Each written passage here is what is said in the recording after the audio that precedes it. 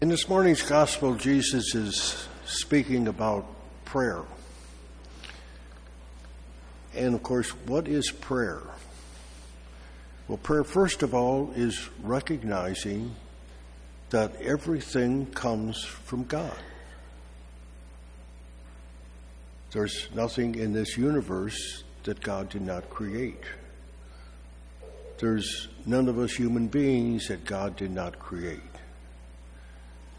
When it came time for creating me, I didn't exist. And I had nothing to say or to do with my own existence. That was a pure gift from God. And so for each one of us, God creating us was a pure gift to us. Now, why did God create us? Did He create us so that we could just do whatever we wanted? No, God had a plan for us. He wanted to share with us some of His existence. But He couldn't force us to take that. That was up to us. And so what I do with my existence depends upon whether I realize I owe everything to God. You know, so often we can kind of be proud of ourselves because we're able to do this, we're able to do that, maybe do some things that other people can't do, or learn things they can't learn, and then begin to say, well, I'm a little better than they are. Well, that's not true. Because, for example, if I would have been when God created me, would have gave me the brain where I couldn't learn, what could I have done? Or if I'd been born without legs, or without arms, or without eyes, or without ears, what could I have accomplished?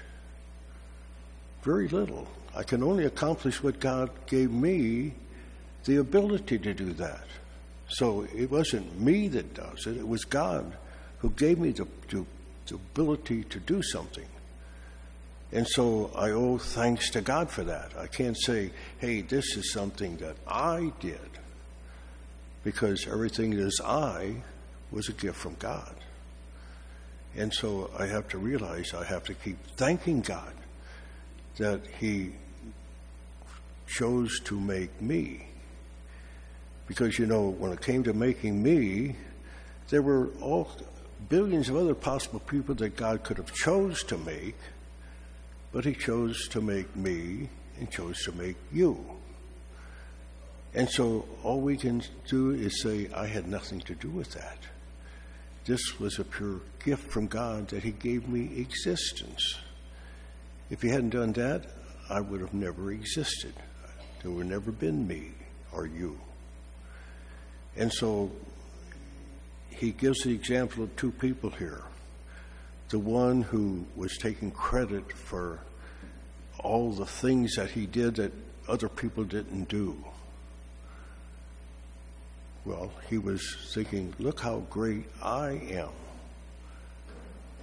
But we have to remember, he forgot that God gave him everything that he had. I can't give myself something, I can't give myself anything except if God makes it possible. And so every day we should be thankful to God, of just simply thanking God for what I have. And especially for thanking God that He gave to us a gift He did not give to anyone else on this earth. The gift of being able to share in God's existence.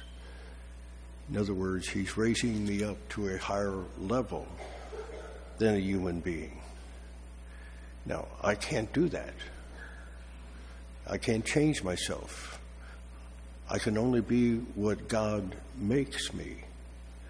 And so if I am going to become better than I am now, it's because God does that for me. He gives me the ability. The only thing that I can do is either accept God's what he gives me or use it for something bad. God can't force me to use it to love others and to love him.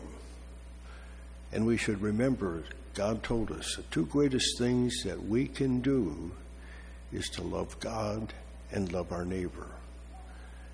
And so if we gain the whole world, that's nothing, because that ends. Only loving God and loving neighbor can exist forever. And so every day I should remember, am I striving to love God today? And am I striving to love my neighbor?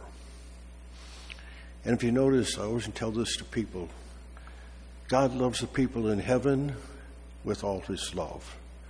And God loves the people in hell with all his love. The difference is that the ones in heaven have accepted God's love and returned it. The people in hell have rejected it. But God still is loving them, even though they reject it. And I often remind people, too, that's one of the great pains of the people who are separated from God, is they have chose to hate God, and yet they see that their very being reflects God. And the other people in hell, every one of them reflect God. And so God is always being presented to them, and it's someone that they have rejected. And that's one of the great pains of the people who are separated from God, that they made that choice to not accept that they were an image and likeness of God.